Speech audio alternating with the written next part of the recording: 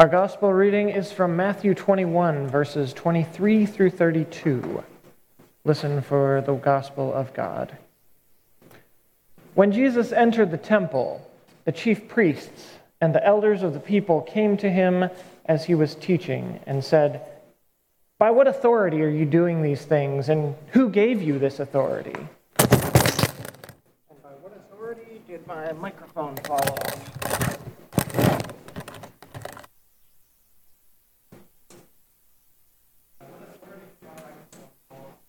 Is this still on?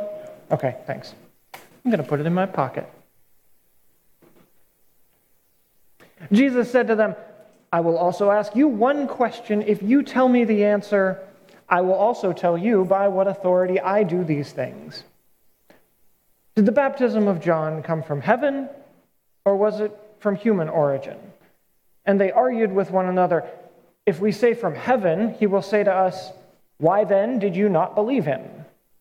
But if we say of human origin, we're afraid of the crowd, for all regard John as a prophet." So they answered Jesus, "We do not know."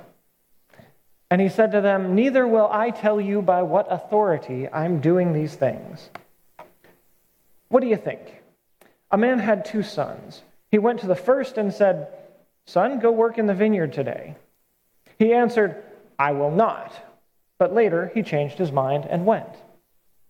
The father went to the second and said the same, and he answered, 'I go, sir.' But he did not go. Which of the 2 did the will of his father?" They said, "The first." Jesus said to them, "Truly I tell you, the tax collectors and the prostitutes are going into the kingdom of heaven ahead of you. For John came to you in the way of righteousness, and you did not believe him. But the tax collectors and the prostitutes believed him, and even after you saw it, you did not change your minds and believe him." This is the word of God for the people of God. Thanks be to God. Let's pray. Loving God, fountain of every blessing, open us to your life-giving word and fill us with your Holy Spirit so that living water may flow through our hearts, a spring of hope for a thirsty world, through Jesus Christ our Lord. Amen. We are wrestling this morning with the idea of authority. Where does it come from? Who has it? Why? To sort of give us an angle into that, I need to tell you about Joshua Harris. Does that name sound familiar to anyone, or is it just me? Okay, people who grew up in the evangelical church in the 80s and 90s, mostly 90s, would have heard of Joshua Harris. He wrote a book called I Kissed Dating Goodbye. Anybody heard of this? Absolutely messed a lot of people up. I read it. I was talking to someone last night who grew up in the evangelical church in the 90s like I did. I didn't ask if he had read it. I just assumed I was right. He had. He wrote about all kinds of things, things that a lot of them actually wasn't really original to him, but he'd come from a movement called purity culture, and it was a movement that his book really moved forward in big ways. He was on Focus on the Family. When my dad heard him, he was like, nah, my dad did not buy this. The ideas were things like dating is bad because when you date someone, you're giving them a piece of your heart that you can never get back, and you won't have that for the person that you eventually marry. So you should actually be doing something called courtship. You should be doing this. It gave a roadmap to nervous young people about how you get to a married relationship. It was a roadmap that really was supposed to simplify things, but actually it ended up complicating things. He was 23 when he wrote the book. He didn't really know a whole lot about marriage or relationships at the time. But my wife Kristen and I, we both read the book. We both got screwed up in our own ways by reading the book. And a whole bunch of other people read it too. Also, the year he published the book, he became a pastoral intern. The book, by the way, worked well for him. He got married a year after it came out. Well, it kind of worked well for him. 3 years later, he wrote another book about how well it worked out and about getting married. And in 2004, at the ripe age of 30, he became the pastor of a 3,000-member megachurch. Over the years, lots of teens and young adults read his book, tried the stuff, and had to eventually figure out that this 23-year-old was a blind leader of the blind who led a lot of people astray. That his ideas didn't work. Years passed. More and more people shared stories about having gotten broken hearts or breaking somebody else's heart, or staying single longer than they wanted to, a lot because of Joshua Harris's book. I promise this is time to talk about authority in a minute. In 2015, he went to seminary. You may be thinking, wait, he became a pastor in 2004 and went to seminary 11 years later? Yes, that's right. They weren't Presbyterian. You could become a pastor just by being mentored by a megachurch pastor. That was just how that worked. 2015, he went to seminary. In 2016, he started rethinking his book and apologizing to people who'd been hurt by it. In 2018, he contacted the publisher and said, please don't publish this anymore. In 2019, he and his wife separated after 21 years. That's what I Kissed Dating Goodbye was really supposed to prevent. You can't prevent that kind of thing. It's just a thing that happens. But it was supposed to have prevented that, and a lot of us who'd read the book felt, quite frankly, really vindicated by that. And a few days after that, he posted on Instagram, by all the measurements that I have for defining a Christian, I am not a Christian. Many of us in the community who'd followed his advice were curious to see where this all might lead. Because when I saw, by all the measurements I have for defining a Christian, I'm not a Christian, it didn't make me the least bit anxious. I actually got really excited because I thought, by the measurements you had for being a Christian, I'm probably not one either. So I wanted to know, what are these measurements? Tell us more about this process. How did you get here? What got you here? Where is here, anyway, for you? He had gone through a process that people started calling, a few years after I started doing it, they started calling it deconstruction, faith deconstruction. People who grew up in a faith tradition and started going, wait a minute, this doesn't make any sense. How does that work? And just having experiences and things that didn't make any sense out of all of this. In 2021, Joshua Harris created an online e-course called Reframe Your Story that included a deconstruction starter pack. We who had been deconstructing before it was cool were very surprised. We were like, you literally just got here, and you're going to tell people how to get through the wilderness that you literally just arrived in. This is spectacular and by no means a good idea. I'd been doing deconstruction for probably 10 years by the time he saw that. I'd seen a lot, and I'd learned a lot, and grown a lot, and I'd written about it a lot. So when he came out with this course to help with deconstruction, a lot of us who were in the space were kind of mad. I'd written a blog post called "The Maps Were Wrong." It was a little bit about Joshua Harris and a little about the people who were claiming authority. It was about how we had been given all these roadmaps for how to live our lives biblically, like I Kissed Dating Goodbye, and we realized that none of it made sense for the reality that we were living in. And a lot of people who hadn't spent any time in that space were coming in and going, oh, deconstruction, that's a popular thing. We should talk about this. And it's like, no, y'all were the ones who were wrong in the first place. You don't have authority in this space. Authority. That's what we're talking about. Did you know Charles Schulz did a comic book about churches before he started drawing Peanuts? Oh, it was fantastic. I forget what it was called, but there was a great one where this young man is talking, and I forget who he's talking to. He's like, I used to consider myself an authority on the book of Revelation. Then I met someone who had read it. We're wrestling this morning with the idea of authority. Where does it come from? Who has it? Why? In the world of Christian deconstruction, people like Rachel Held Evans had managed to gain that kind of authority without asking for it. She got the authority not by telling people that she had the right doctrine or telling people, well, I believed in this thing and then I did it and it worked out. Look how magical my life is. She came with, look, I did all the things that you were supposed to do and everything went sideways. None of this is working. And a whole bunch of us came into that space and were like, none of this is working.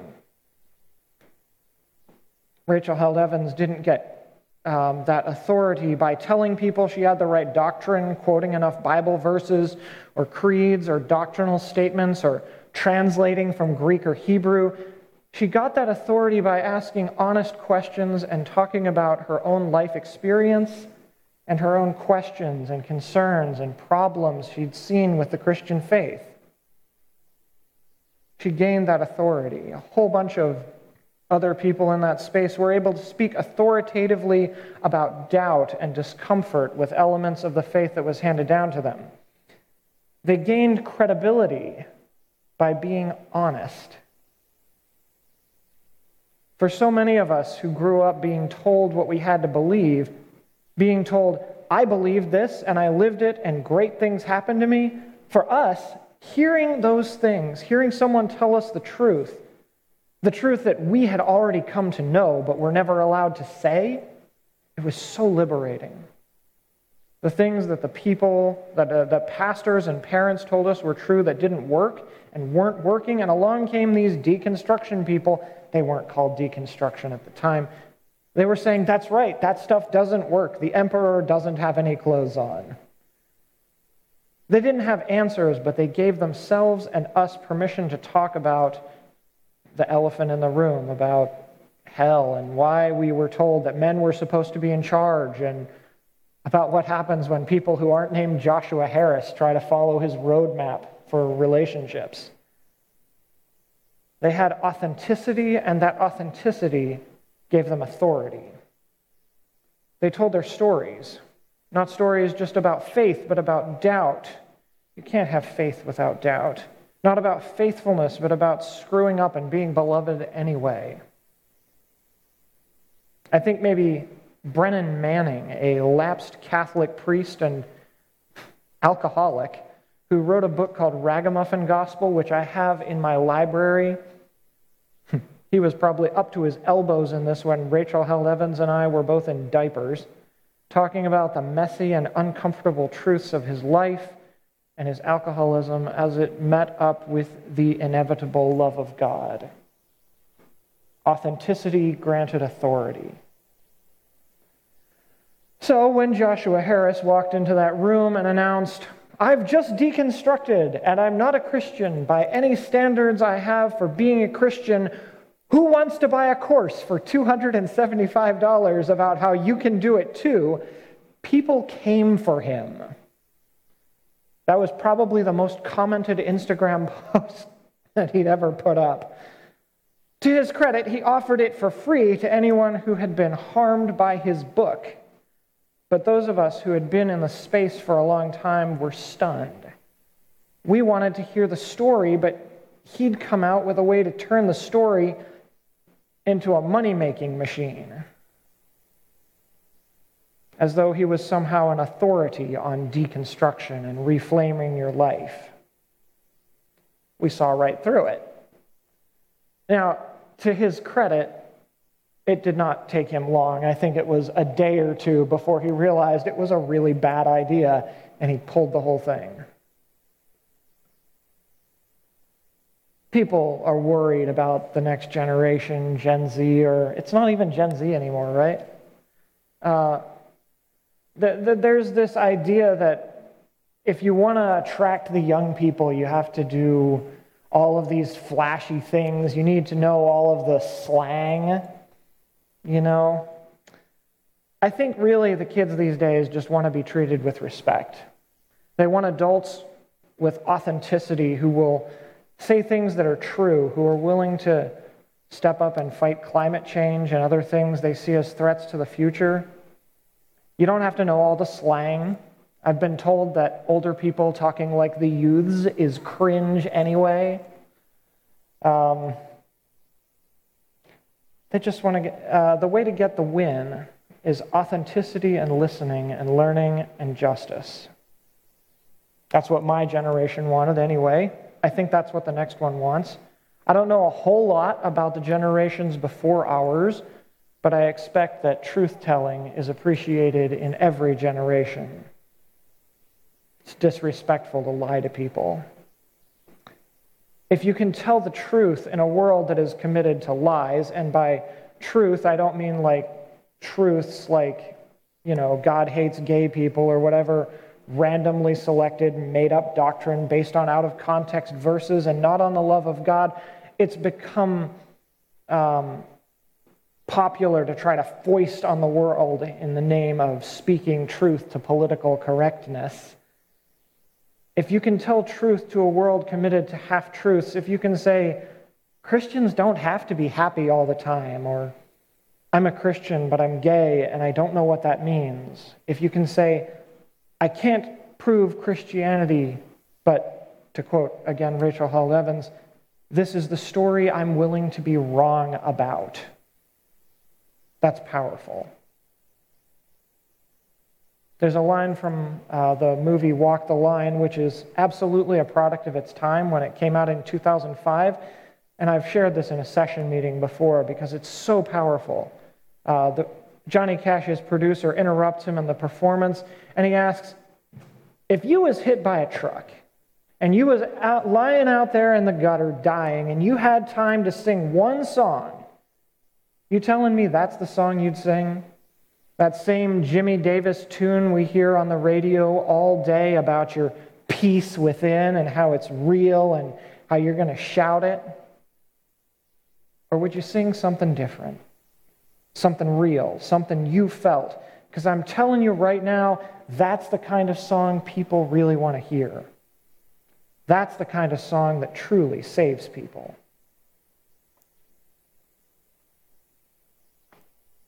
I think Jesus was able to speak to the people because it was clear that his experience of God was genuine, and he had a truth they hadn't heard before, but that resonated with them, and he spoke for truth and justice.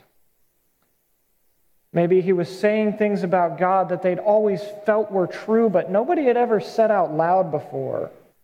Or he put things in a way that made them reconsider their reality because they never thought about it like that before. Maybe that's why he told stories. Like the story in today's reading of two sons who, one said he wouldn't do what he was told and then did it, and the other said he would do it and then didn't do it. Which son did what his father asked? The first. It's what we do that gives us authority. They ask Jesus, where does he get his authority to do the things that he's doing? And he asks, well, where did John get his authority? Knowing the answer already. Then he tells a story that inverts that causal chain between authority and doing. The causal chain, they're saying you can't do stuff without authority. And Jesus' response is that authority is revealed in doing the things that he's doing. He's flipped it. You don't do it because you have authority. You gain the authority by doing it. The authority is revealed in the doing, not the doing from the authority. When I started blogging about faith, I didn't have a Master of Divinity. I just had my computer and a WordPress site and a whole bunch of irritating questions that a lot of other people had too. I wrote about them and I joined a blogging collective, and Kristen and I were not on the same page when we got married spiritually, and she started reading the stuff that was showing up in my Facebook feed because nobody in her Facebook feed was asking the questions that kept showing up in mine. It's not that she thought it was right, it's that it was much more interesting. The thing about Moses that Eloise read, the thing about Moses is he didn't get his authority from believing the right things. He didn't get his authority from having all of his doctrinal boxes checked. He got his authority from doing things, from, in his case, doing what he believed God told him to do. It got results. If you were living in that day and you didn't think Moses really had God's authority, you can believe that, but it's hard to argue with water coming out of the rock. Moses strikes the rock, water comes out, and people's thirst is quenched. I spent way more time than I should have this past week trying to figure out why he struck the rock. What was it supposed to do? What was the meaning? I didn't find anything. But I think really it was that action. It was, this is what God said to do. He did it, and water came out. I don't know. I'll have to keep digging. Maybe when we come back to this story in 3 years, I'll have a better answer for you. A couple months ago, Joshua Harris put out a statement on I Kiss Dating Goodbye. He apologized for the harm that it had done to people. He said the things that he'd written are not in the Bible, and he's sincerely sorry. He's still working on stuff. He's still doing public speaking and writing and helping people with brand management, but I think maybe he's growing. So where does this leave us? I think this leaves us with a calling to listen to the stories of others and to tell our own stories. That is, to tell the truth, even when it isn't pretty, even when it doesn't fit in all of the doctrinal checkboxes, in a way that's respectful of others who have different experiences. Not just to do lip service, but to do the work of justice as much as we can, as much as we're called to. And when we come with our full, authentic selves, or even if we try, as Bono said, come to God wearing sunglasses. Bono said, you can't come to God wearing sunglasses. You can't be anonymous to God. Even if we try to do that, Jesus welcomes us to his table.